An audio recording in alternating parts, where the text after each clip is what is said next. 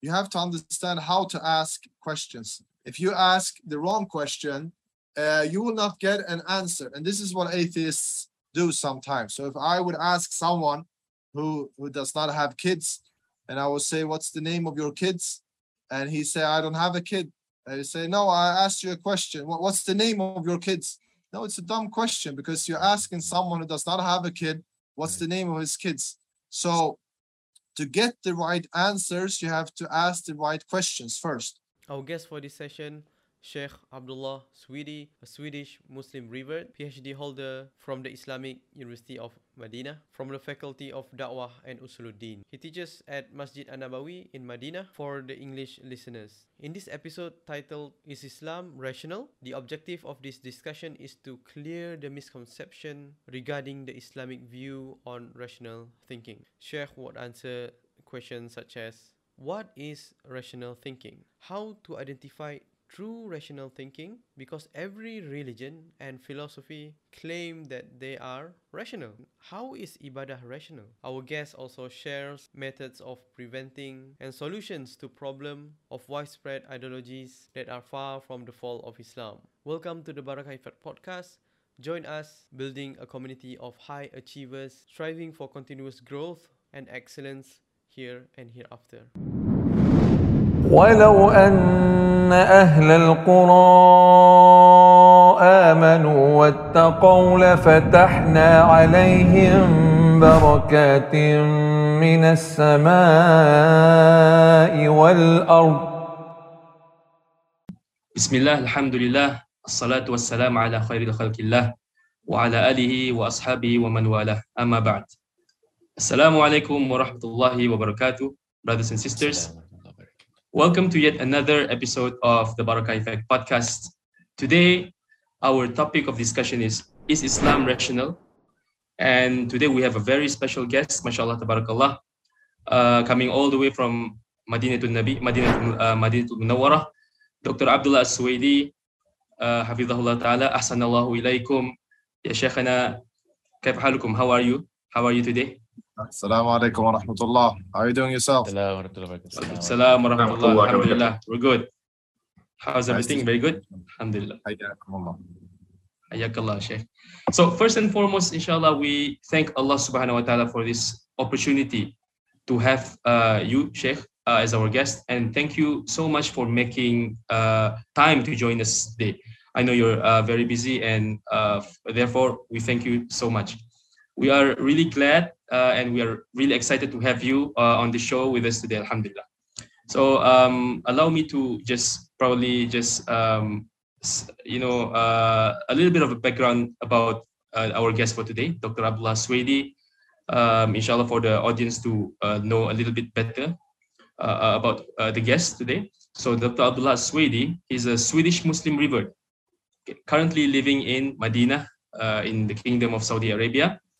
And correct me if I'm wrong, Sheikh, but the Sheikh here recently got his PhD, right, from the Islamic University of Madinah, from the College of Dakwah and Usuluddin.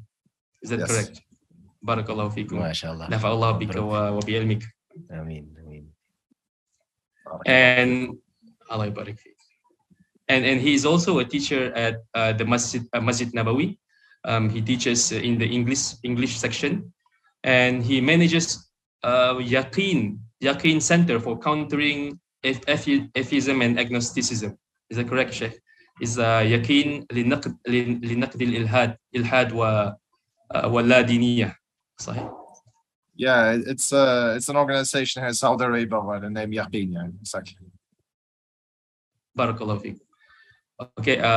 Just for your information, guys, and for the audience, inshallah, I personally got to know Dr. Abdullah back in 2019. Yeah, back in 2019, where he had this short course.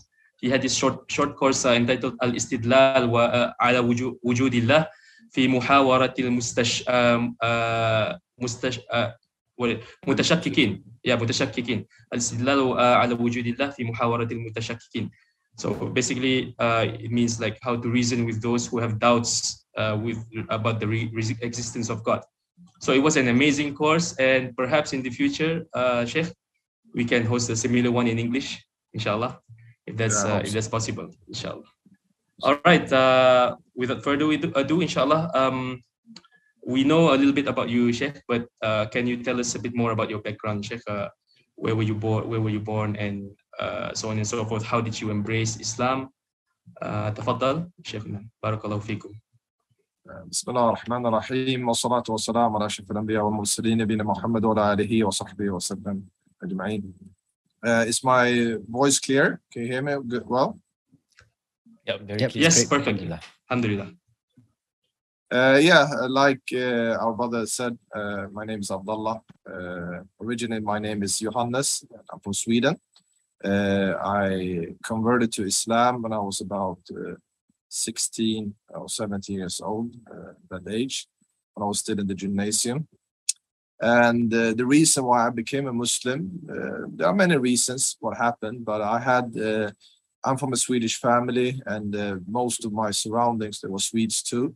But I had some friends that were Muslims, but none of them were really practicing. But I started to ask myself some existential questions when I was about 16 years old. And that led me to read books about different religions. I got interested about religions, how religions explain these existential questions. So I read about Christianity and Judaism, Hinduism, and different religions. And then when I started to read about Islam, I saw that Islam got actually more rational answers to the questions that I used to have. And then I started to read the Quran, and it affected me a lot, especially when I read some surah. I remember when I read Surah Al-Fatiha, especially about asking Allah subhanahu wa ta'ala to be guided to the straight path. And I felt a bit confused with all the different religions and how they answered different existential questions and so on. So when I read about Islam, it really affected me. And I started to make dua that Allah subhanahu wa ta'ala will guide me to the straight path, because I started to believe in God. So yeah, that led me to come to the mosque, and in the end I accepted Islam when I was 16, 17 years old. I continued to live in Sweden to then finish the gymnasium, and then I traveled outside of Sweden to study Arabic. I went to the United Arab Emirates, and I went to Yemen, and I studied there in these two countries for about 9 months. So I learned Arabic over there, and then I got accepted to Islamic University in Madinah when I was 19 years old. So I went over there, and I studied first bachelor's in Sharia, fiqh, and then I got accepted to master's, and then to PhD, and now alhamdulillah I finished my PhD. So this is just a short small introduction about myself and how I converted to Islam. MashaAllah, barakallahu feek, Shaykhina. Fantastic. So just a question, how did your family responded to your reversion or conversion to Islam? If you mind sharing it with us, inshallah. Yeah. Like I converted to Islam in 2002. That's just 1 year after 9/11. So was speaking about Islam in a bad manner in the media in those days. So my family, and even before, didn't have a good picture of Islam. So when they heard that I become a Muslim, it was quite hard for them in the beginning, and there were a lot of conflicts and so on. That was actually one of the reasons why I also decided that I wanted to move from Sweden to study outside of Sweden. So in the beginning it was hard, but alhamdulillah, we learn in Islam that even if our families are not Muslims, that we should keep good relations with them and be good to them and so on. So alhamdulillah, after a while, my relation to them got much better, and alhamdulillah, everything's very good now. Alhamdulillah. MashaAllah, tabarakallah. That's really, really nice to hear. So their misconceptions about Islam, would you say, it's totally gone, right? After all these years, maybe perhaps. Yeah. They learn more. In many ways, but still, of course, the media is always given a bad picture of Islam in general. And in some instances, it can be worse, like when it was in war in Syria and so on. They started to talk about Islam once again, and they had different terrorist organizations and so on. All of these things make people speak about Islam much more in a bad way. But alhamdulillah, things are much better. Sheikh, if you don't mind me asking, you mentioned you finished gymnasium. What does that mean? Is it like the gym, or do we understand it wrong? It's the same as high school. It's another name for high school. So okay. Sorry. Okay, I see. In some countries they say the gymnasium, in some countries they say high school before university. Okay, mashallah. Because when you say that, accepted, high school, secondary school. High school. Yeah. Because when you said gymnasium, accepted Islam during gymnasium, we had a different picture. I was not familiar with that term. Mashallah. Mashallah. Yeah, we just simply call it high school or secondary school, right, brothers? Secondary school, yeah. Okay, mashallah, tabarakallah. Probably we can jump right into the main discussion, inshallah, about, the main topic we're going to discuss today is, as I mentioned, is Islam rational? So before that, I would like, inshallah, the Sheikh to share with us, your story on calling people to Islam. For instance, like, how did you get to know about Islam? Okay, I know you've answered that, but it's such a small minority demographic, right? In Sweden, there I believe there's not much Muslims living there, right? But mashallah, tabarakallah, but you managed you managed to understand that Islam is a religion that that upholds the truth and so on and so forth, right? But is there more to it, Sheikh, than just discovering the world, the religions of the world by yourself? Maybe you meet a Sheikh, or you meet a student of knowledge while you were there. Is there more to that, inshallah? No, it was not so much that I met Muslims. I met Muslims after I became a Muslim, and also straight before. And I had some friends and so on. But it was actually like when I was reading about Islam, and I was reading about the different religions, I had some criterion. And one of the most important criterion, that the religion has to be rational, that it has to be something that I can accept.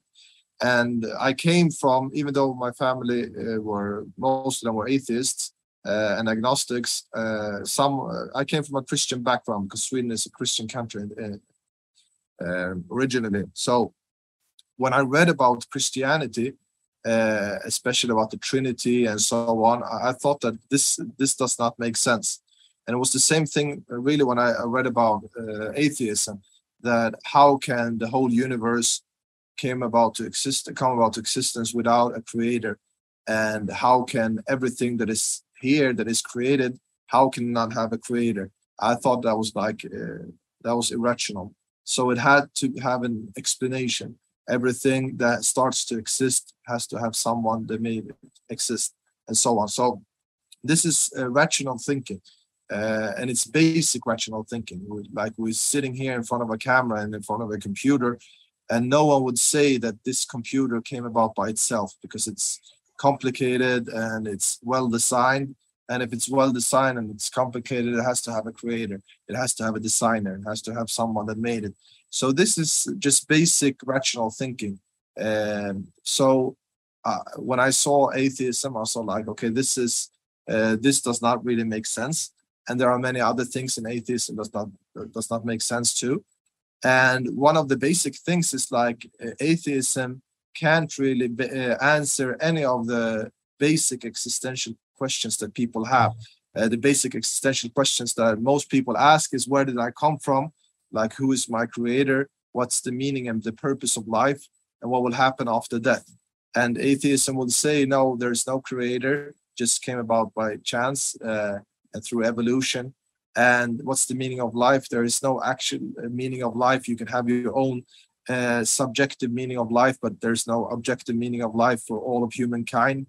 And nothing happens after death when you die. So I think that this really leads people who come from an atheist background search for something more, because this is not answers to the questions that people really have. And people, as human beings, they have this tendency to ask these kind of questions. That's why it's called existential questions. Like all people, in one way or another, they ask themselves these kind of questions. So that led me to try to find the answers in different religions. And when I saw other religions, how they try to explain it, like Hinduism, they have millions of different gods that they try to explain the existence with, and they worship different gods and so on. I thought, like, this can't be rational too. This is something that's not logical at all. And the same thing with Judaism. Like Judaism, they say, if you read the Hebrew Bible, the Old Testament, almost the whole book is just about the Israelites, about Beni Israel. Like they are the only people on earth. There's no one else there. And that God, who is the creator of the heavens and the earth, like they say in the beginning of the book, only cares about one people living in a certain area. And what about the rest of the people? What about the people living in Malaysia? What about the people living in Sweden and so on? Why is it only focusing on the people, on one tribe or one people, the people of Israel? So I thought that was also quite strange. When I saw like that Islam had a universal message for everyone, and it's much more straightforward than Christianity. Christianity is like, they believe that the whole Old Testament, God is only one. They only speak about one God. And then in the New Testament, they say, no, God also have a son. And the son, he offered himself for the creation, for the sins. And then there's actually three different persons in God, and God is one. At the same time, God is three. And they are three different persons. You have the God, and you have the Son, and the Holy Ghost. And they are the same at the same time, they're not the same, and so on. So all these things just sound very strange.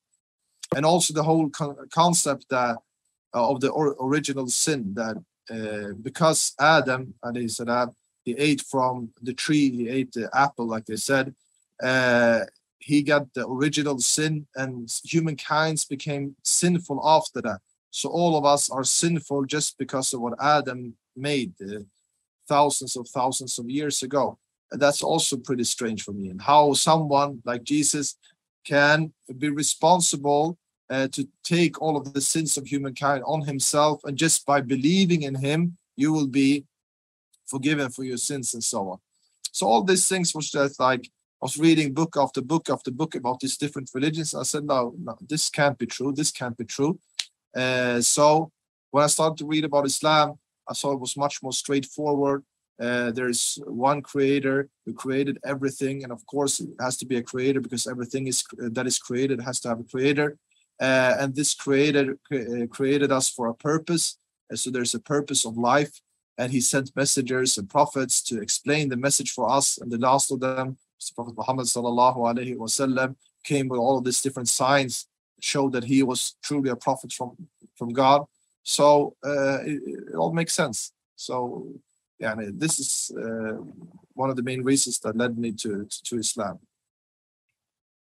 MashaAllah. Sheikh, you were able to objectively make these sort of observations during that time when you were around this age of 16, 17 years old? Yeah, alhamdulillah, I was,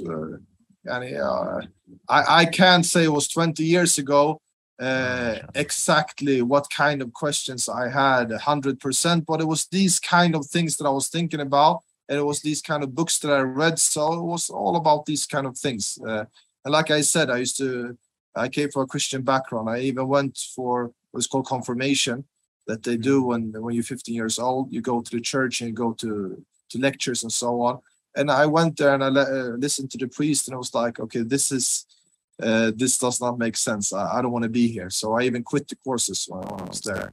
And like I said, the same thing, even when I read about evolution theory and how they tried to explain how, because we were studying that in school, how they try to explain how all of the living creatures came about, and how humankind came about and so on. I thought like, okay, this is something quite strange here, and this can't really explain all these things. So yeah, there were a lot of questions in those days. Yeah, quick question, because you mentioned about the evolution theory, yeah, and perhaps in your community there's a lot of atheists and agnostics, yeah, like from their point of view, probably from your conversation with them, yeah, what actually drove them, enticed them towards atheism? Is it because peer pressure? Is it because the need of not being attached to something, or is it just pure conviction of the Darwin theory, or leap of faith, or should I say in the Darwin theory? What actually drives them to like atheism is growing, especially in Europe nowadays? Yeah, it's a good question. I think it's quite wrong if we try to generalize all people to say this is the reason of atheism. The reason of atheism is because people believe in Darwinian evolution, or the reason of atheism is because the church in Europe used to oppress people and so on. People are different. People have different reasons why they become religious and why they become non-religious. So I think there are many different reasons. And I think in Europe, many people are not actually real atheists. Most of them have some kind of secularism where they say that what is called apatheism. They're not like interested when it comes to religion, or they are agnostics, that they say, I don't really know, I haven't studied the subject and so on. Because the whole secular culture that they have, making people so busy with other things, with worldly matters and material things and so on, it makes people not really focusing on these basic existential questions and so on. So I think there are people that are hardcore atheists that really try to read books about atheism and try to be like, and they are anti-theists, they are against religion at the same time and so on. You have these people, but most people that I meet in Sweden, they just don't care so much. They're just focusing on their material life, and they're not focusing on the spiritual questions, or that they have some kind of spirituality. You have these kind of new age groups that people are going for yoga and meditation and these kind of things, but when it comes to traditional organized religions, then they're not really like religious in that sense. So people have some kind of religiosity, but not like affiliating themselves to specific religions and so on. Because one thing like interesting about atheism, like even one of the four horsemen of atheism himself, in an interview, he himself say that he could not 100% prove that God is actually non-existent. I think it was Richard Dawkins, if I'm not mistaken, was the person, yeah. And so even for him, who's like the I would say like the imam of atheism, he himself could not be 100% sure, yeah. MashaAllah. Yeah, I think most of them are like that. There's very seldom that someone say, I am 100% sure that it's not like that. People are, I think Richard Dawkins has said, like it's on a scale 1 to 7. You have those who are completely sure and those who are completely unsure. And I'm on the scale 6 of 7 or something like that. So people are on different sides when it comes to how sure they are. I think that the education system plays a big role, how people are educated over there, that they try to make it seem like religion is just about beliefs. It's not about knowledge. It's not about science. It's not about true certainty and so on. And then you have scientific knowledge that is 100% sure and so on. And even that, it's like I read a book about it's called Science Delusion, or named like that. It says that if you take a science book that is older than 3 years today, it will usually not help you so much. And if you would go now and you study biology or physics with a book that is 250 years old, someone would just laugh. You can't take old books because science is always developing. So something that people were sure about 50 years ago, they say, no, it's not like that at all. You can just take a question like, in the beginning of the 20th century, a question about the origin of the universe. In the beginning of the 20th century, almost all atheists said that universe was eternal.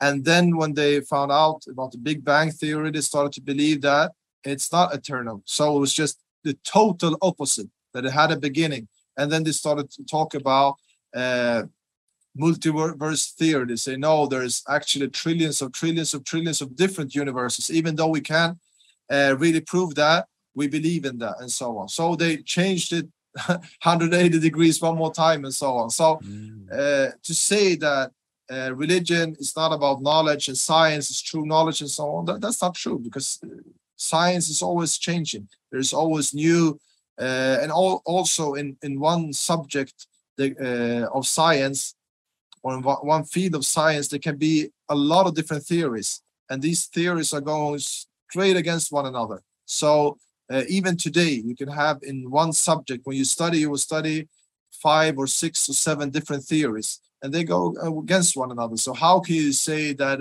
science is 100% sure? It's not something that is called science that all scientists are agreed upon. You have different scientists, and they have different convictions, and they have different theories, and they have different methods to reach that. They go back to different philosophies and so on. So all of these things show us that science, even though some things can be more sure than others, then it can't be 100% sure. So to say that religion is unsure and religion is just about belief, no, that's not true. You have some things in religion that are 100% sure. You have some things that we even say in Islam that you can't say with 100% certainty that it's sure. You have different opinions in some questions of fiqh. So you can't say, I'm 100% sure that this is the only opinion that is correct. No, there can be some things in religion too that can be uncertain too. So speaking in these general terms does not really help. Also, Sheikh, I noticed, like, for instance, like when they accepted a theory, like for instance from Charles Darwin, yeah, so they accepted at the face value of that theory, but they didn't actually look at how he was as a person. Because from one of your talks, I think with Paul Williams in Blogging Theology, you kind of like exposed the kind of mentality, the racist mentality that Charles had, right? So that was the first time I'm hearing it, and I did a bit more reading after that, and mashallah, it's quite it's actually very demoralizing, and to take someone of that stature, and make it like a role model in society, yeah, Sheikh. Subhanallah, it's but they don't. I mean, this goes against the values that most Western countries goes, like human rights and so on. But what their role model is doing is like this is the complete opposite. Yeah, Subhanallah. Yeah, and you can see like the theory of Darwin was in the beginning. It was a biological theory about living beings, but his first cousin himself took the theory and applied it to social sciences. So it became what they call scientific racism, where they put people in different races. So they say some races are more developed than other races.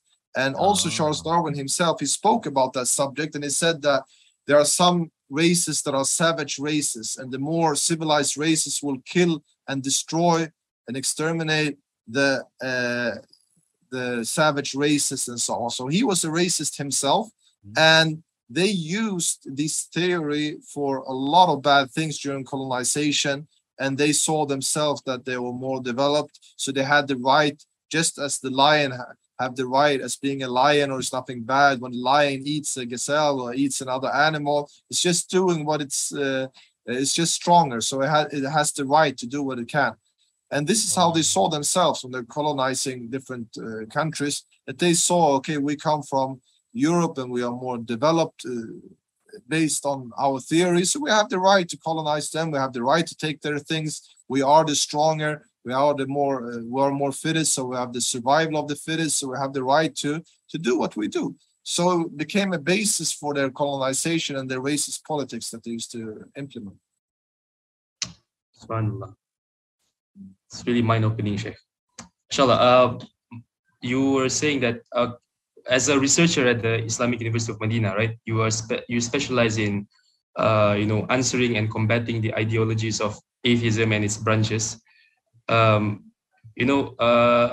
you find any challenges, internal or external challenges that you face, while pursuing this path of, uncovering, the false ideologies of the modern day atheism, so on and so forth? Perhaps it may benefit the listeners, that have the same passion in combating atheism and agnosticism. Sheikh, do you find any challenges? I can say, like, when it comes to working on these things as a researcher in Saudi Arabia, Saudi Arabia is a Muslim country, so it's you don't really meet the kind of challenges from society, rather the opposite, like the university and the establishment and the society. They like that you speak about these subjects, so it's not a taboo over there. But when you start to work with these things and challenge the worldview that people have in other countries like Sweden and Western countries, then it's much more sensitive, of course, because you are really challenging their basic worldview that they have, and also the worldview of their societies and so on. And that's sensitive, of course. So when they see that you really can debate and argue, and they try to secularize Muslims and they try to westernize Muslim countries, and they see a Westerner himself is coming and trying to make people more religious and come into religion, of course that's sensitive. And you always have people that don't like these things, so they will work against you and do what they can to stop what you're doing and so on. So that's a part of dawah. That's a part of dawah for the prophets, and it's a part of dawah for all people who walk on the path of the prophets too. So it's quite natural. When it comes to working with these things, if you study Aqidah, usually you'll study subjects that scholars from the past used to speak about. So you will have a lot of books written about different subjects in Aqidah. But some of the subjects that you speak about today, or they speak about today with these modern ideologies, there are new ideologies and there are new doubts that they bring, and there are new theories that they have and so on. So you can't really, you can take some benefit, of course, from the older books from Aqidah, but there are so much new things that you have to look for new answers for the new doubts that they have. And the problem, especially when it comes to combating these new ideologies that you have, that there are so many different things that they are speaking about. So you have to learn about these different things. You have to learn about biology. You have to learn about cosmology. You have to learn about psychology and sociology and so on. And these different subjects, to understand them and how they try to secularize and how they try to spread atheism and so on through these different subjects. So you have to be you have to have a lot of knowledge about different subjects to understand how to combat these things. It's not like when you study tafsir, you only have to focus on tafsir and the Arabic language and maybe some hadith and so on. It's not so many different subjects. Here it's like it's going into all of these different things. So you have to study a lot of different subjects to understand them. Yeah. Like classical scholars, sometimes in the past, they try to talk a bit about mulhid, the topic of atheists. Yeah? Like you give some good example, like in terms of the doubts is growing from all these ideologies. Okay? Like in terms of branch of atheism, how does it grow from the classical scholars and present time researcher? How does the branch get double up, triple up, or how does it go? Like excuse me, I didn't really hear you so well when you were speaking. So, for instance, like the subject of mulhid in the past, yeah, maybe previous scholars. I'm not too sure who. Maybe Rajab Ibn Taymiyyah, maybe they have something on that. How does that? Yeah, how did they define mulhid in the past compared to present time in terms of like like Abdul Kalam, they try to divert. I mean, they branch out into so many groups. Yeah, like atheism in the past and nowadays. Does the branch gets doubled up, or do we have a better criteria to segregate each of the beliefs of atheists nowadays? First of all, like atheism, the modern kind of materialistic atheism that we have today is something quite new. It really started about 250 years ago in France. Before, you had people that had some doubts, some agnostics. You could have in the days of the scholars before, like in the days of Ibn Taymiyyah, people that they call zanadiqa, heretics. They could have some doubts about some issues about the religion, but they were not materialistic atheists, that they only believe in materialistic material things and so on, and they don't believe in angels, they don't believe in jinn, they don't believe in all of these things. Usually they had some foundations, but they had problems with other things in the religion and so on. And then atheism, when it started to come up in France about 250 years ago, it was, in the beginning, it was philosophers in France that started to spread doubts about religion, and they started to spread atheism. And then it branched in different ideologies, sometimes political ideologies and sometimes different scientific theories, adapted atheism, and they made atheism in their own ways. So you had like communists, they had their kind of atheism. And then you have liberalists, they have their kind of atheism. Even though it goes back to the same principles, it can manifest in different ways. So today you can see people that have some kind of atheistic beliefs, but they have different scientific convictions, and they have different political convictions and different philosophical convictions and so on. So they differ between themselves. So you can't say all atheists are the same. Even like you spoke about before, the four horsemen that you call the new atheists, Christopher Hitchens, he was originally a Marxist. He was a socialist. And you have the others, like Richard Dawkins is a liberal. And you have, they themselves are not upon one thing. So they differ between themselves. Yeah.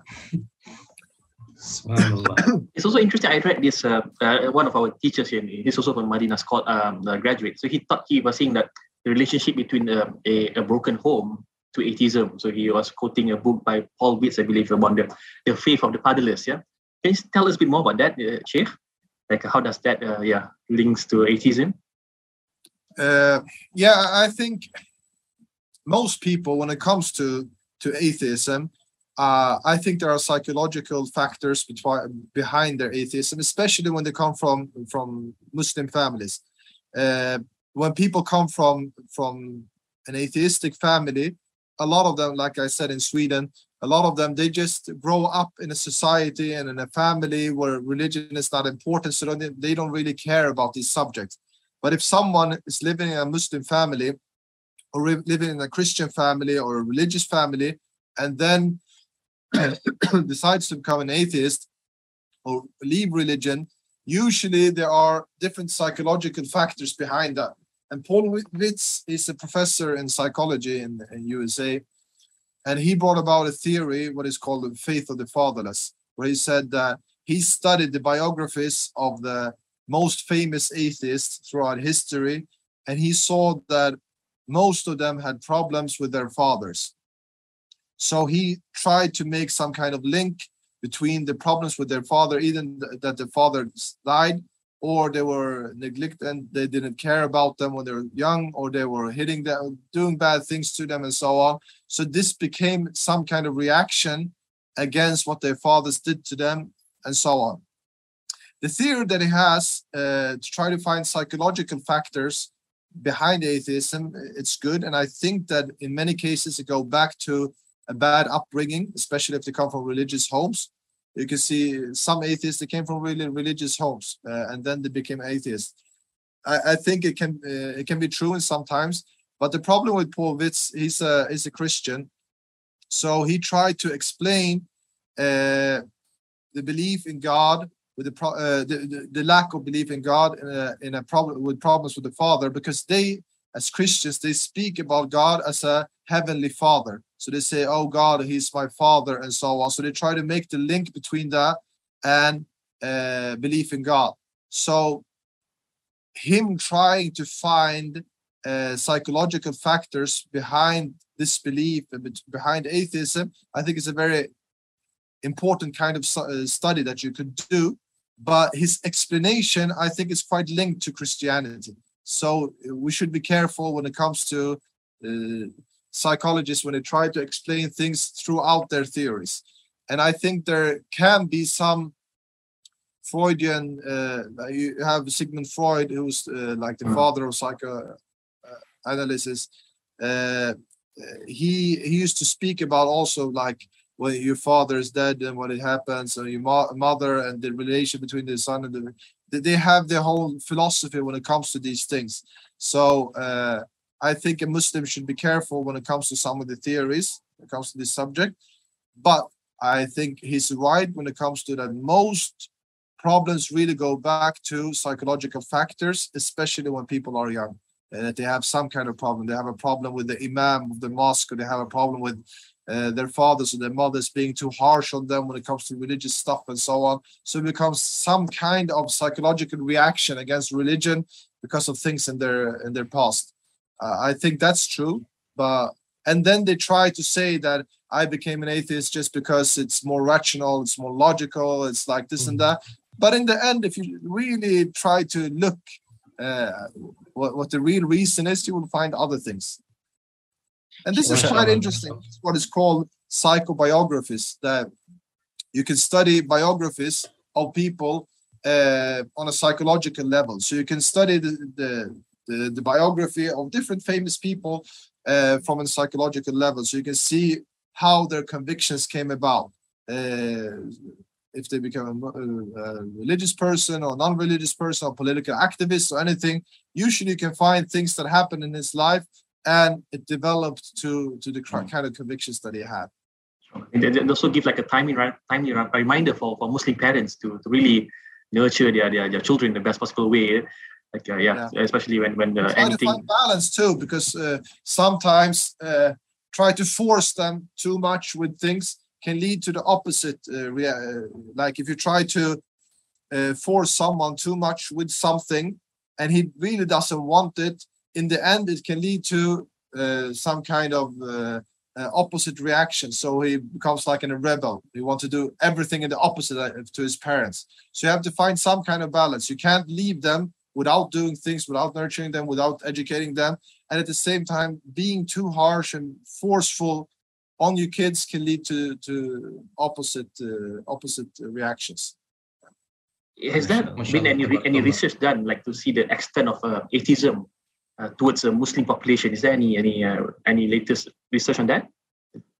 Research on what? On how the extent of atheism towards the Muslim population.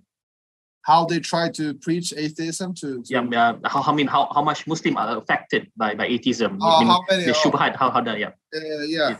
The problem that there are some statistics, and usually these statistics are.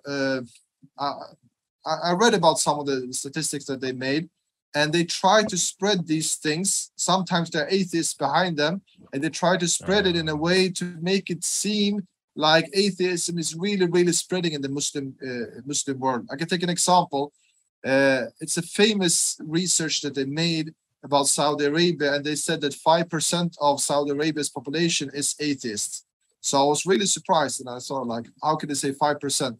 And I went back to the study, and they say they only asked 500 persons inside of Saudi Arabia. So 500 persons, that's really nothing. And I asked the person working with statistics in Saudi Arabia, and he said that this research cannot have been conducted legally in Saudi Arabia. So they had to ask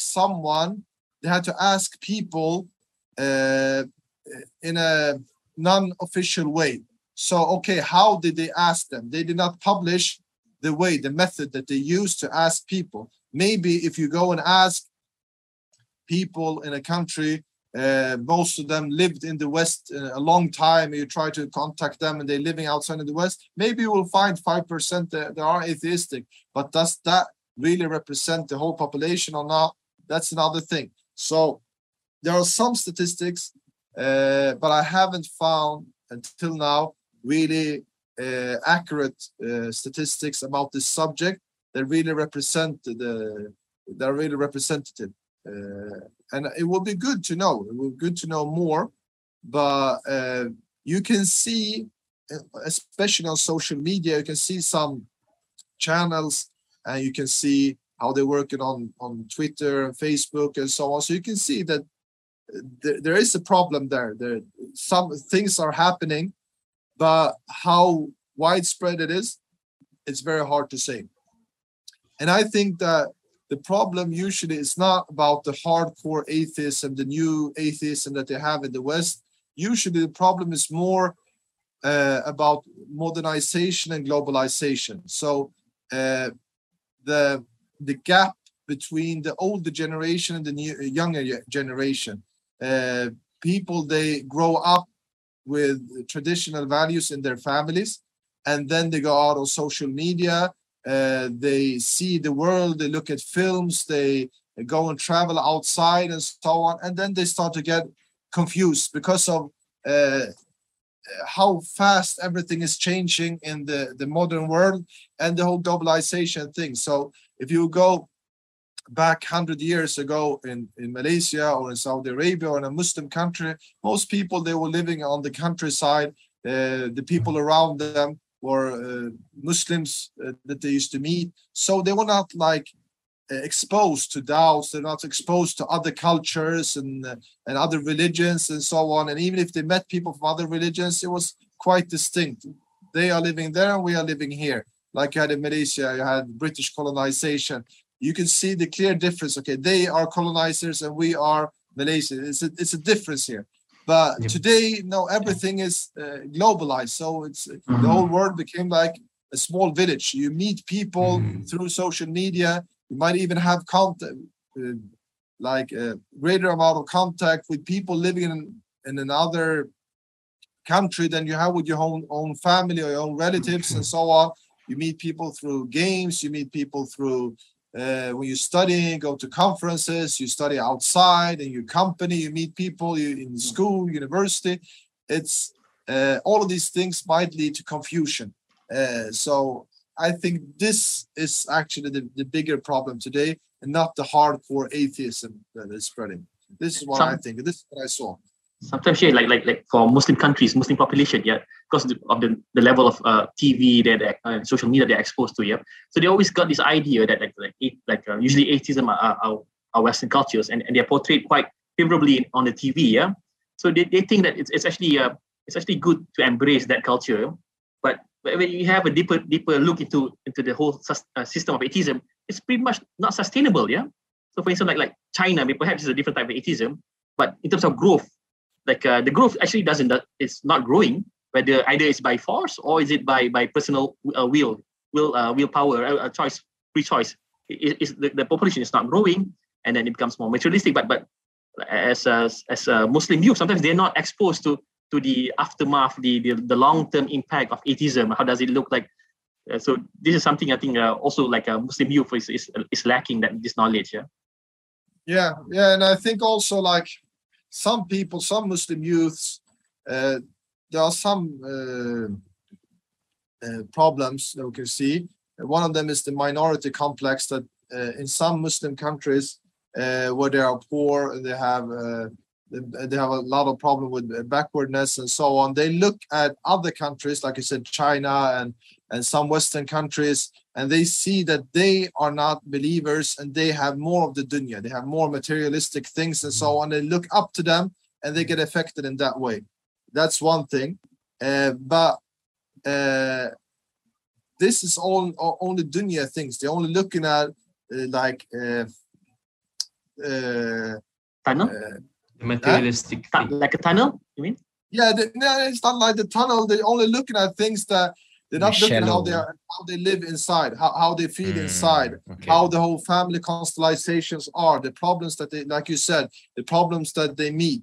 They see the picture on television, they see the high buildings, they see the innovations and so on, and they only see things that they show through television and so on, but they don't know the reality, how people are living, how people are feeling inside, what really atheism make with your mental health and what it makes to you as a person, what it makes to societies and so on. you have all of these countries that have where the atheistic and secular and feministic ideologies are spreading.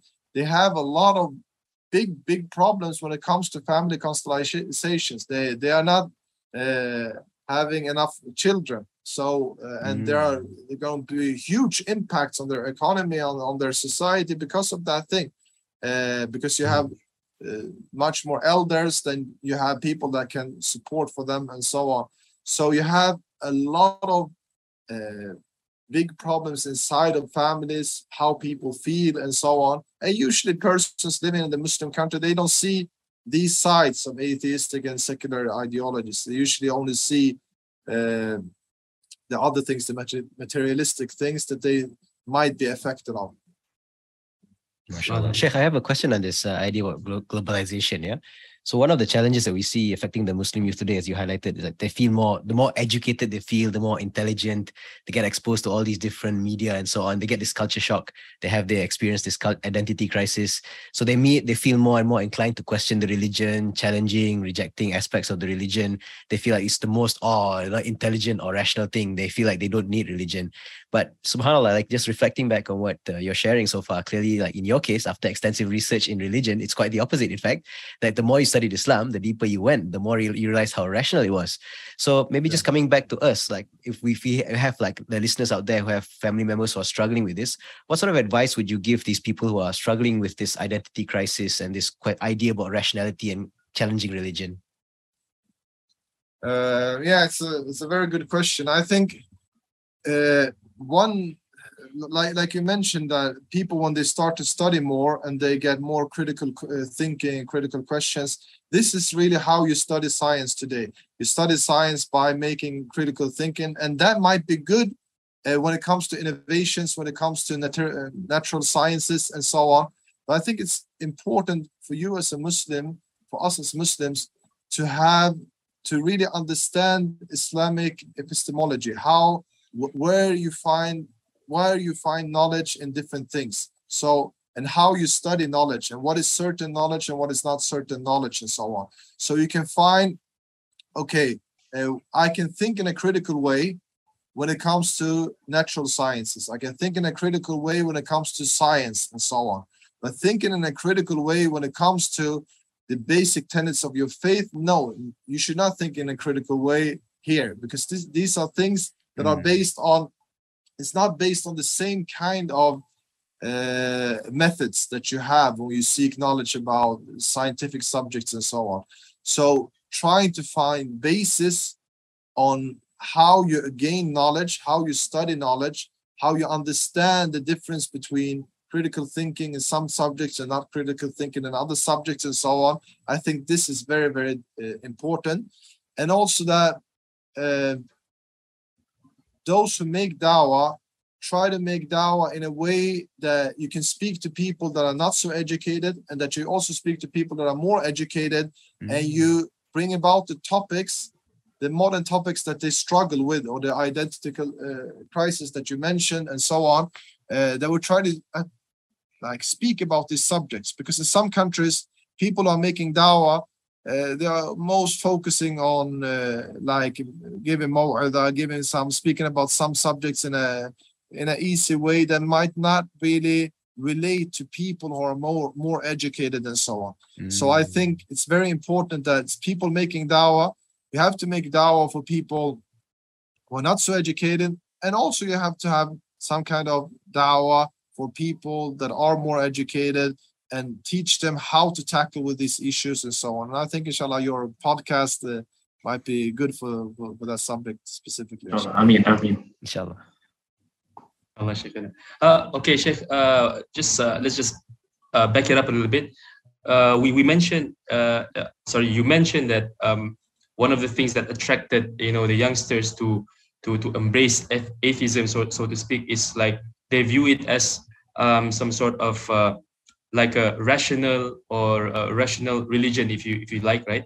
So my question is, what is rational, and what is Islam rational? Or I guess in other words, like, is Islam founded, the foundation of Islam, is it rational?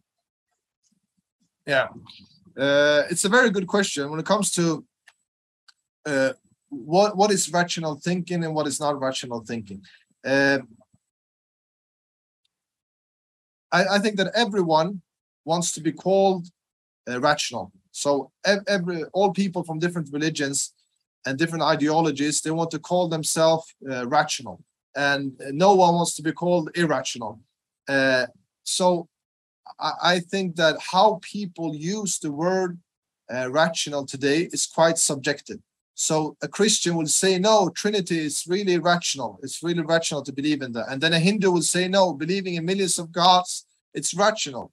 And then an atheist will say, no, it's rational. So this word became something that everyone wants to ascribe to, but they differ between themselves what is really called rational thinking. And you can even see people working with philosophy where they studied things about rational thinking and logics and so on. They differ between themselves. What is rational thinking and what is not rational thinking? And this is their speciality, what they're working with. So it is quite hard to say, okay, this is true rational thinking, because it's usually something that people say, that people ascribe themselves to, and they try to describe other people that they are, or people of other faiths, that they are irrational. So atheists say, no, we're rational, and believers are irrational. And then you will see Christians, when they are refuting, they're refuting atheists, they'll say, no, they are irrational and we are rational, and so on. But I do think that there are some bases, some principles that most people will agree upon, like the law of causality, that everything that starts to exist has to have a cause, has to have something that caused it, or the law of contradiction, that something can't be and not be at the same time. So you can't say, I have a computer in front of me and I do not have a computer in front of me at the same time. So I think there are some basic principles that most people will agree upon, that they are logical principles that we can all agree upon. But in many instances, people just ascribe themselves to different things, but it's not really true. And if we look at these two principles, law of causality and law of contradiction, we can see that the two most famous faiths today, Christianity and atheism or secular thought, really goes against that, because atheists today, they say that the universe started to exist, and the planets and the sun and the moon and everything started to exist, and they say they have no creator. And this is irrational. This is irrational by their own principles, to say that something started to exist without a creator. The whole great vast universe and the sun and the moon and the galaxies and everything inside it started to exist without a creator. That's irrational. But based on their own principles that they use when they're speaking about rationality. And Christians, if you look at the law of contradictions, they say we believe in one God, and at the same time the God is the Father and the Son and the Holy Ghost, and the Father is not the Son and the Son is not the Father. This is a contradiction. This is a contradiction. And if we look at these basic principles that people use, we can see that Islam is rational in accordance to that, because Islam believes that everything started to exist, has a creator. So the universe has to have a creator, and there has to be a purpose, and there's no contradictions in Islam like we find in Christianity and so on. So I think that, and like I said, this was one of the main reasons why I became a Muslim, that Islam is truly a rational religion. It's truly a rational religion, and not just like people today, they ascribe themselves to rationality, but they're not really rational. So, and we can also see that Islam, in many instances, calls us to use our rational thinking, what is called aql in Arabic. Use your intellect, reflect upon the heavens and the earth, reflect upon the things that we see around us, and so on. So Islam really tells us to use our rational thinking and our intellects in many different instances. So Islam is in that way, the basis of Islam is a rational religion. But then we as Muslims, we say that there are some things that we can't grasp with our intellects. So when it comes to believing that there is a creator and that the creator has some attributes, yeah, we can grasp that with our intellects, but we can't understand how the attributes are with our intellects and our rational thinking, because that is outside of what we can grasp with our intellects and with our thinking. So I think at this end, there can also be things in different forms of ibadat, different forms of worships in Islam that you can't grasp just by rational thinking. So when we go to Mecca, we make tawaf 7 times. That's not against rational thinking. It's not against logic, but at the same time, we can't grasp really the wisdom. Okay, why do we make 7 times and not 8 times and not 6 times and so on? We as Muslims, we say because Allah Azza ordered us with that. This is our creator and he ordered us to do that. So it's rational for us to do what our creator wants from us.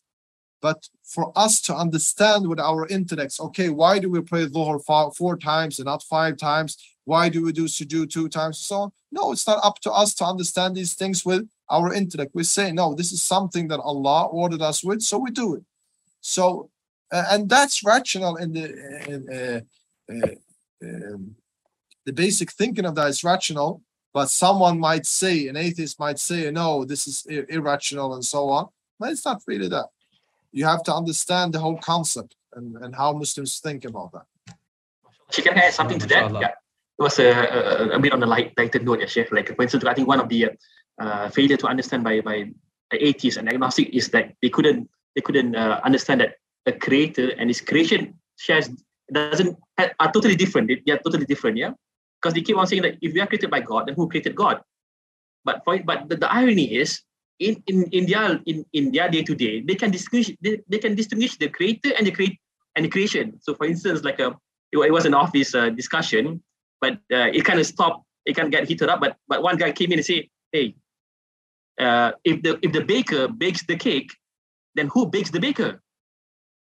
Oh, yeah, that's true. Huh? Because baker and cake are 2 different things. So, if the God created his creation, God and creation are 2 different things.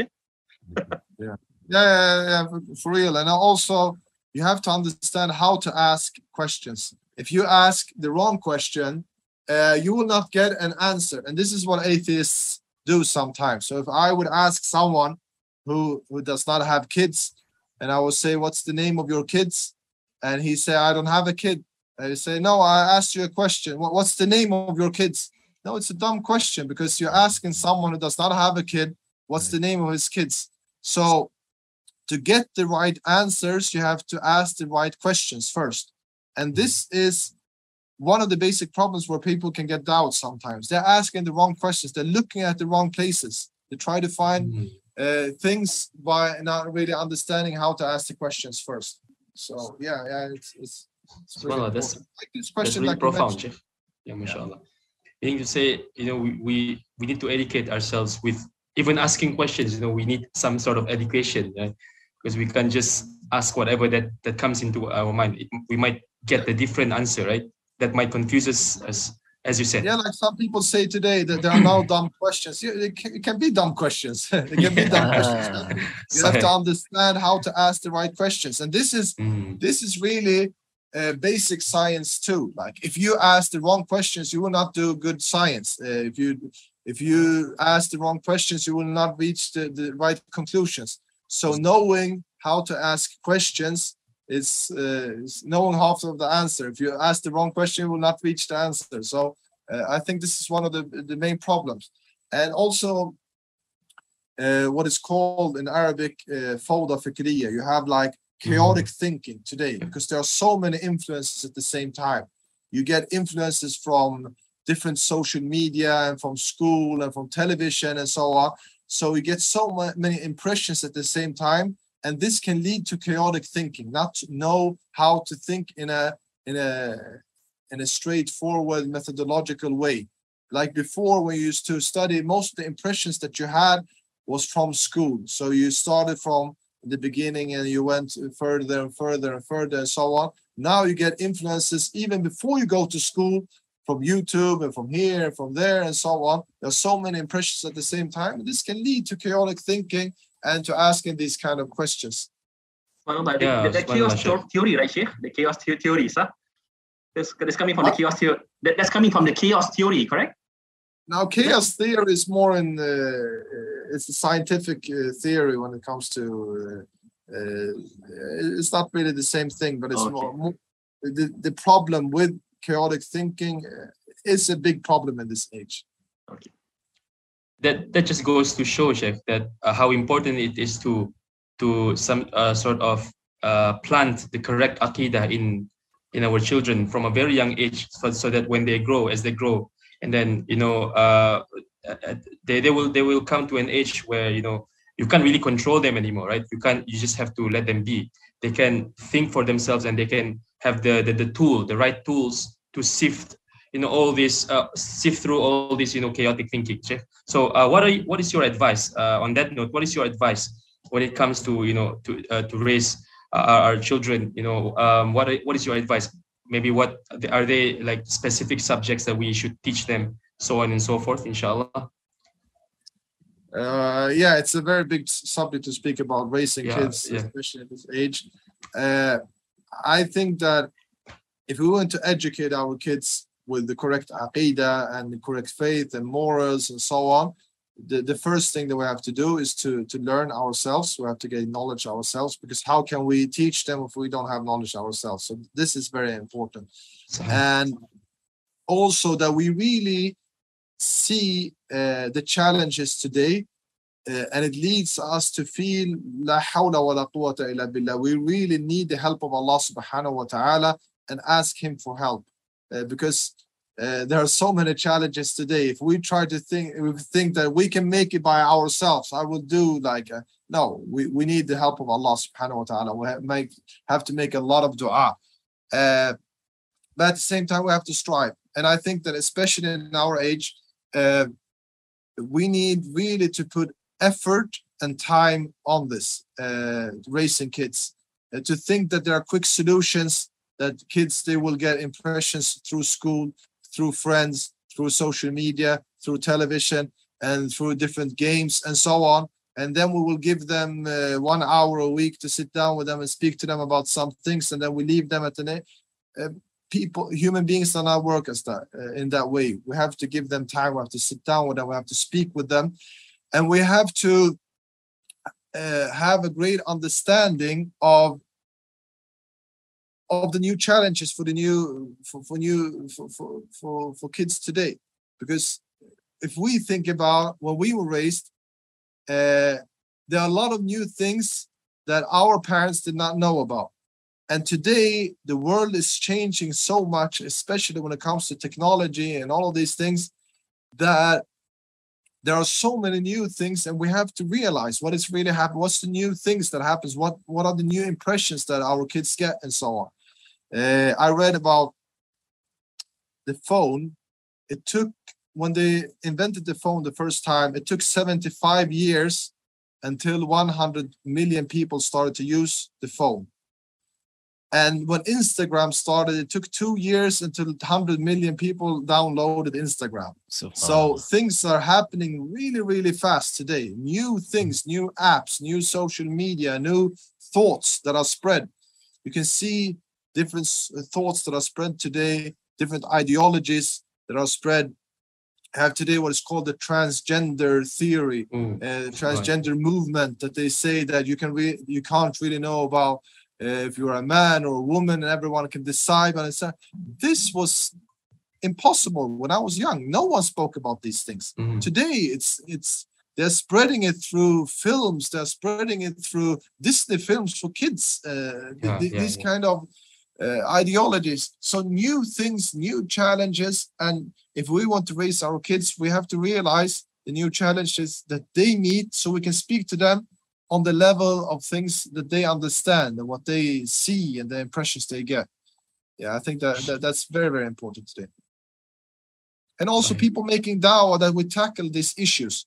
You can't live to speak. You can't live in a live in the past. You're speaking about things, and people today, they're like you speaking here, and they're living over there. You have to speak with people what are the challenges today. At the same time, you have to educate them in the correct aqidah and the correct manhaj and all these things. But we have to understand what are the new things that are out there today. Shirk, kufr are coming in different costumes, different ways, different clothes, all of the time. It was in one way 100 years ago and another way 1,000 years ago, and today there are new ways and so on. So yeah. Subhanallah. And on that note, Sheikh, I really believe that there are books like written by the scholars of the past, or even from the mu'asirin, from the scholars of the era today, like they have gone through the Quran and the Sunnah, and they have pointed out points, principles that are very extremely useful for us to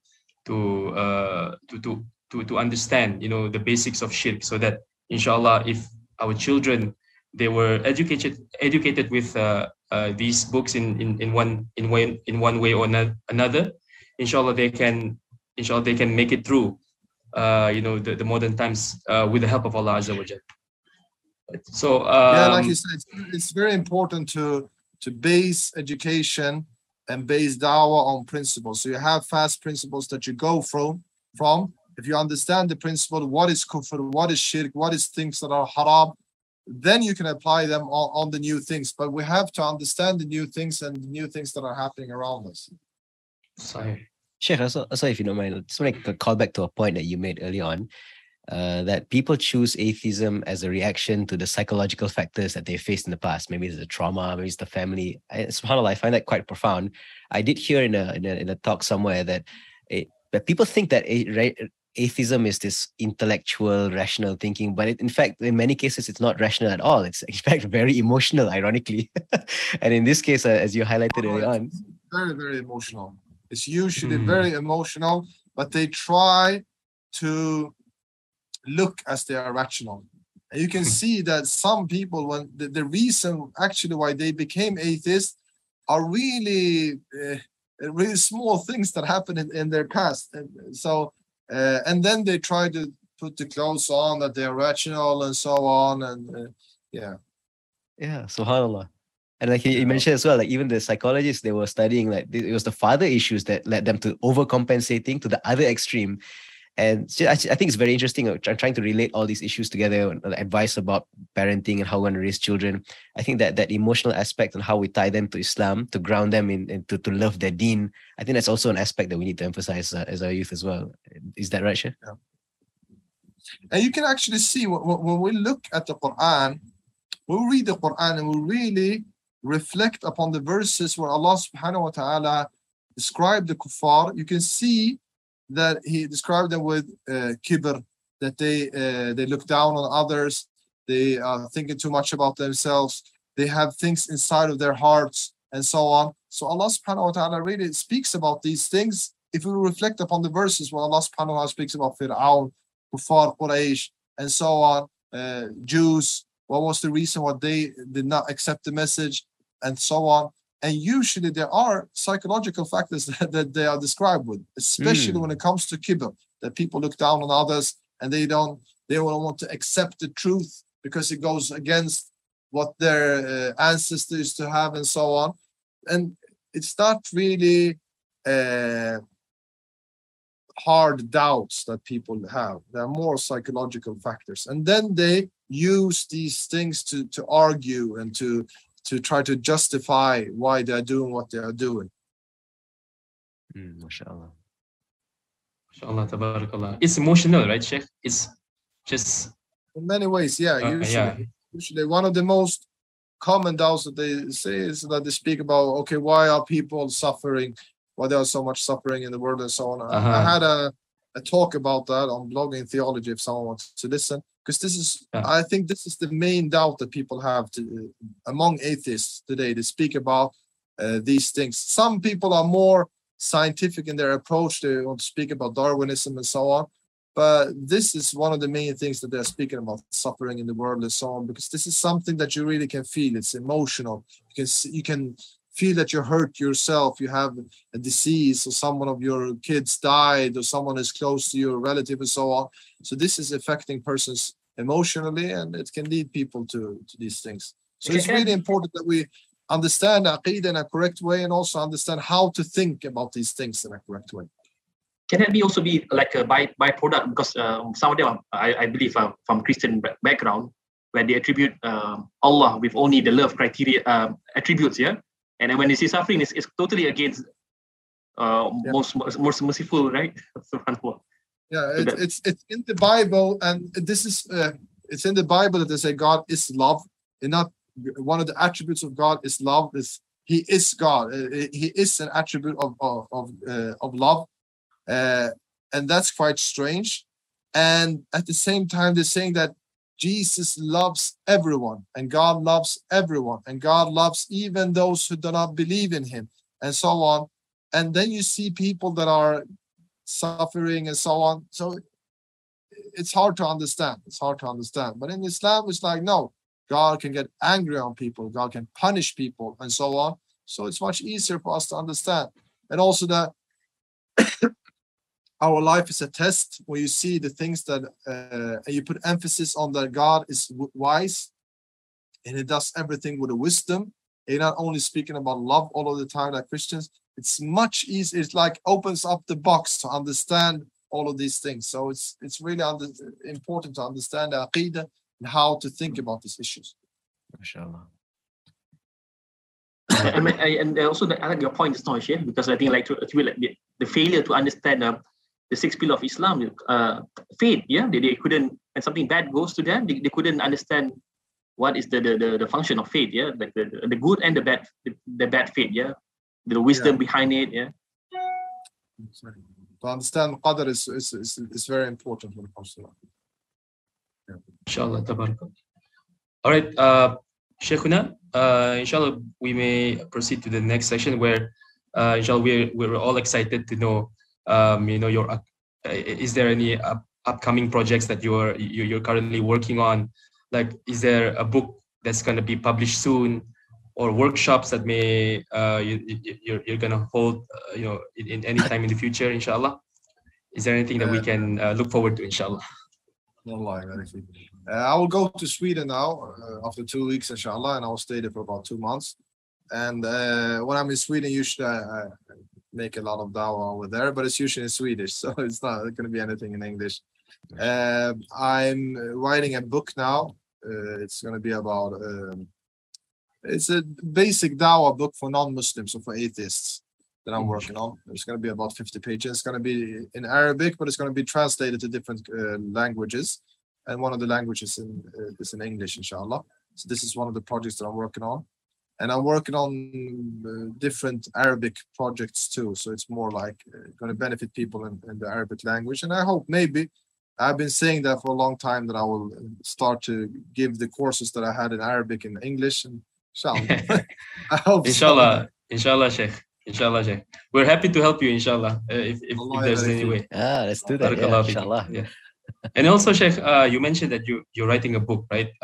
50 pages or so in Arabic. Have you ever, would you consider for us to maybe translate it to Bahasa Melayu or in the Malay language, inshallah? Or is it already in the plans? Yeah, inshallah. If someone to translate it, that would be good, inshallah. Yeah, inshallah. We would love to, inshallah. So, mashallah, tabarakallah, we're looking forward to for all these things, inshallah. And another thing we would like to ask you is that, anything from your current passion, what you're passionate about currently, meaning, is there a passion project that you're working on right now that you may find beneficial as an advice to the listeners, inshallah? Yeah, I'm working with different projects at the same time. One of the things that I started to read about more, you maybe saw that I spoke about that today, is psychology of religion. How the relation between psychology and religion. And I'm actually studying that. on 2 different universities at the same time, like online courses.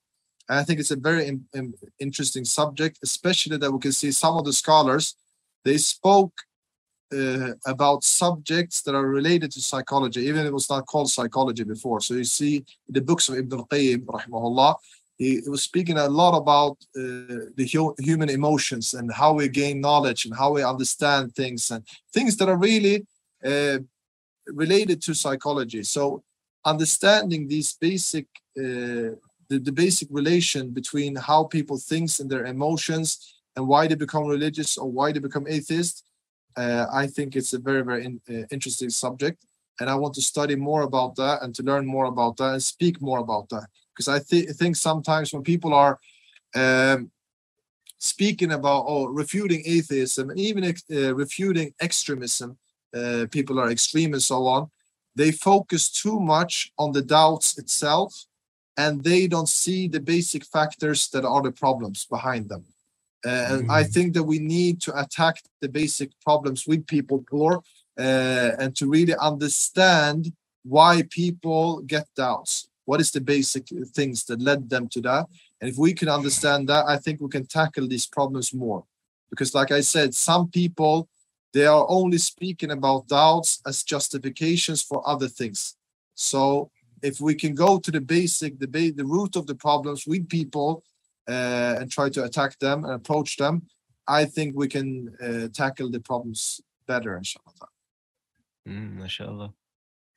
Sheikh, something that triggered my mind recently, I heard about this as well. There's a study about this, that people study the psychology of people who join cults and even white supremacist groups and all these heretical groups usually have some sort of emotional trauma that they're trying to escape from. So they have deep-rooted psychological reasons why they're doing it. It's nothing to do with the facts or the actual heretical beliefs itself. SubhanAllah. Is that related to what you're really learning about? It's like that. And it's also important to understand that we can be affected when we study social psychology very easily by our surroundings also. So if someone joined these kind of cults or start to hang around with them, you get affected very quickly. And this is something that the Salaf used to speak about, how dangerous it is who you sit with, because we as human beings, we all try to imitate people who are around us and so on. So if you start to hang around with people, you will adapt the kind of values that they have or the kind of aqidah that they have and so on. And we can actually see that the scholars used to speak about these issues before, and this is the same thing today. It's just repeating itself. So people start to hang around with people, like when it comes to extremist groups and so on, then they get affected, and then they get dragged in, and so on, and it starts after that. SubhanAllah. It's really profound, Sheikh. Okay. You mentioned that you read previously. You mentioned that you read some books regarding atheism and so on. So I would just like to ask for your recommendation, Sheikh. Perhaps the viewers or the listeners out there, they might want to do their own reading with regards to understanding atheism, or how to refute atheism in the light of Islam, so on and so forth. Are there any books, preferably in English, inshallah, that the listeners and the viewers out there might find it very beneficial for them to read it, inshallah? What I have seen, unfortunately, that there are not so many good books in English by Muslims refuting atheism. You can see in Arabic, there are many books, alhamdulillah, good books. You can see in English, there are many books written by Christians that refute atheism, and they can be good books, but the problem is with Christians that they refute atheism and they call people to Christianity at the same time. Subhanallah. There are not many good books, and I think this is really strange. Like, we have millions of Muslims all around the world that knows English, and many of them have studied Islamic knowledge and so on. Why don't we find more books written in English by Muslim scholars or students tackling these issues? I think it's a problem. There's one book that I think is quite good, refuting atheism. It's called Divine Reality by Hamzat Sorsis. It's a quite good book. It's translated to Arabic after that. It's one of the few books that I saw that really tackles atheism in a good way in English. Other than that, I did not find many books written by like scholars or people really understanding Islam that are refuting atheism. But I don't know so much about the books in the English. I can't say that I know all of the books, but what I've seen, it's not that much. Inshallah, But I hope Jazakallah it's- khair, Sheikh. But what a person can do is to read more to understand his own creed. There are many books about the Islamic creed to understand the Islamic creed and so on. But to tackle atheism, I don't know if you read books that you think are good, but yeah, I haven't. Did you read anything in English about that? Yeah, actually, I've read the Divine Reality as well by Hamza Zorzis, What and do I you found think it. about that book? I think it's really profound. But perhaps for Malaysians, I think those who are, you know, their terminologies, maybe perhaps they need to, you know, refer to the dictionary. It's quite time and time again. philosophical. Yeah. Yep. It's- Exactly. Yeah. But other than that as well, that's why we wanted to know if you have anything that you came across, inshallah. But ala kulli hal, jazakallah khair for the recommendation. Perhaps I would also want to know the books in Arabic. Perhaps, you know, now there's the Ma'rad Kutub in Madinah. Perhaps I want to buy some, inshallah. There are many books. I went there. There are many books about refuting atheism. In the Arabic language, mashallah, it's a lot of things. I believe some of them are from the Takwin, Markaz Takwin. Some of the books, I think they're quite good as well. Yeah. Barakallah fiqh, inshallah. So, all right. So, brothers, let's go to the next session, inshallah.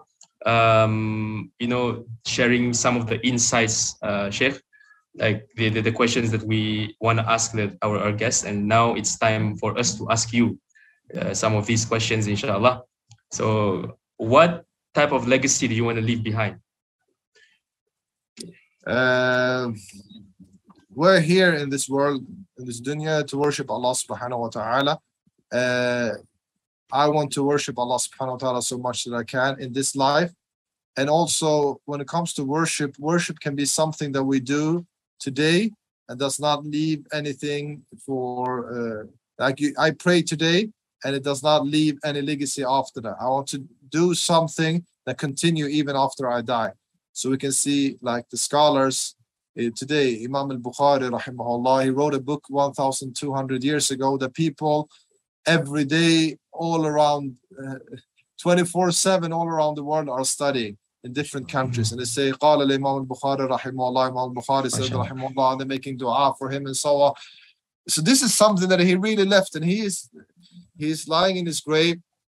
And you can see just the neighbor of Imam al-Bukhari, rahimahullah. We don't even know the name. If someone would ask you, what's the name of the neighbor of Imam al-Bukhari who lived right next to his house? Maybe the brother of Imam al-Bukhari. No one knows.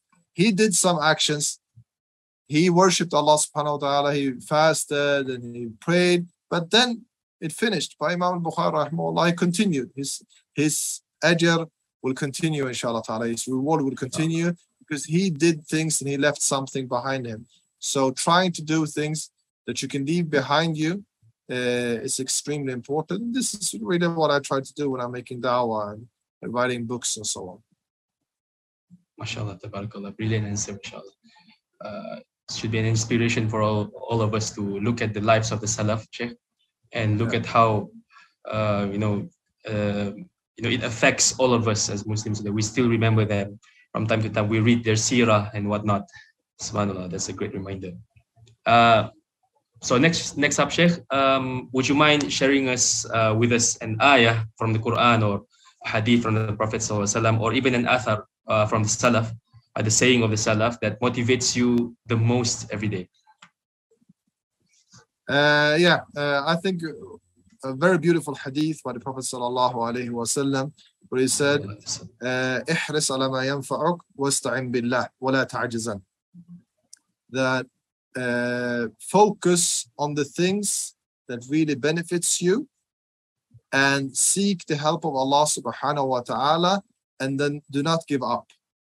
I think the hadith is longer than that, but especially these things that you, in your life, in my life, that I try to focus as much as possible. We only live in this dunya one time, and then there is akhirah.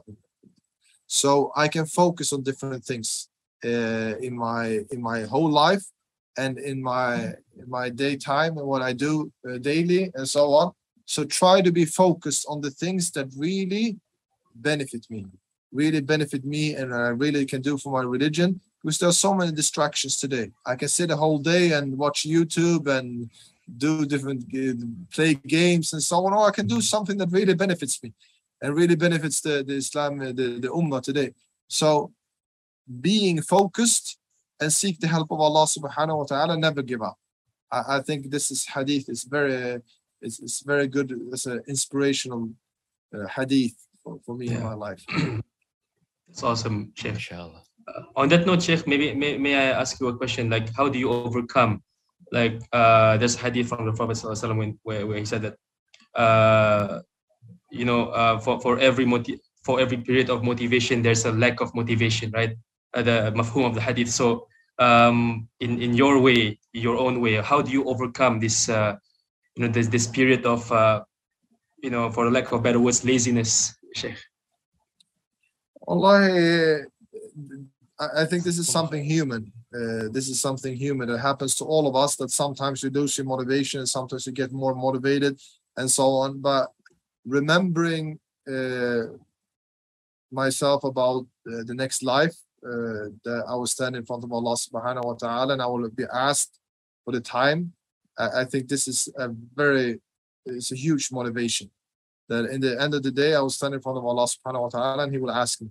He'll ask me what I did with my life and what I did with my knowledge and what I did with my time and so on. So always trying to find that as a motivation is very important. Jazakallah khair, Sheikh. And so how can the listeners, Sheikh, get in touch with you or your work, Sheikh? Inshallah. Yeah, I have a Facebook and I have an Instagram account. I usually write in Swedish or in Arabic, but sometimes I can write in English, but usually in Arabic or Swedish.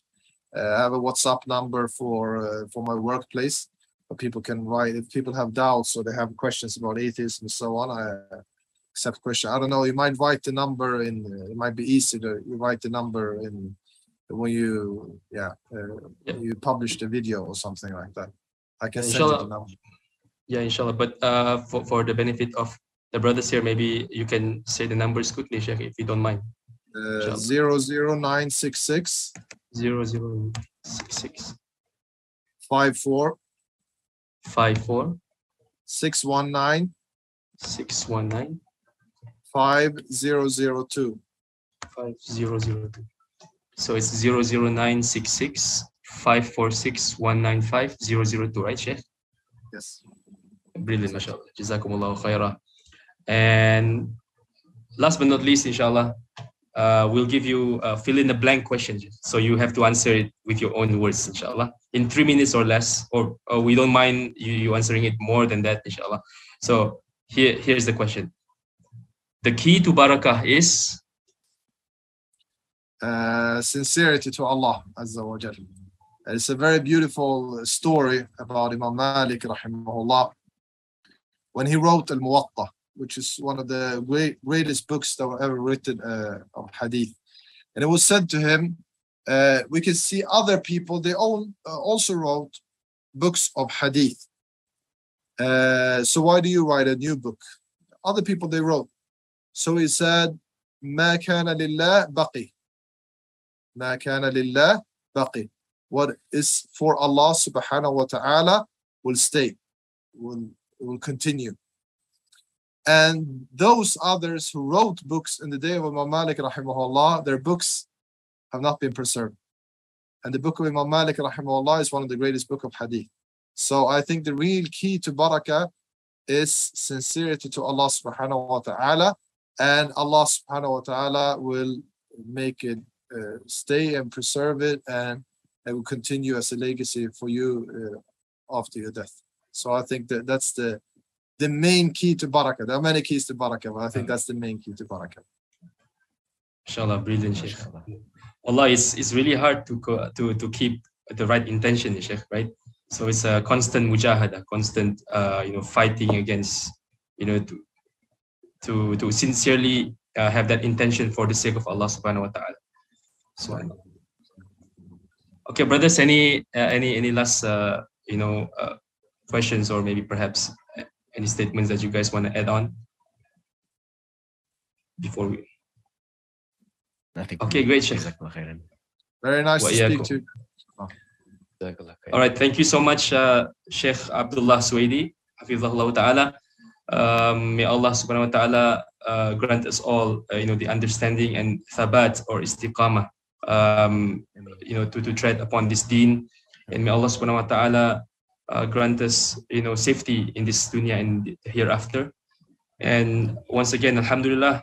And thank you so much, Dr. Abdullah, for agreeing to appear as a guest on our channel for our podcast. And we would love for you to come back, inshallah, in another time with another topic, inshallah, discussing about something else, inshallah, for the benefit of ourselves and for the rest of the viewers.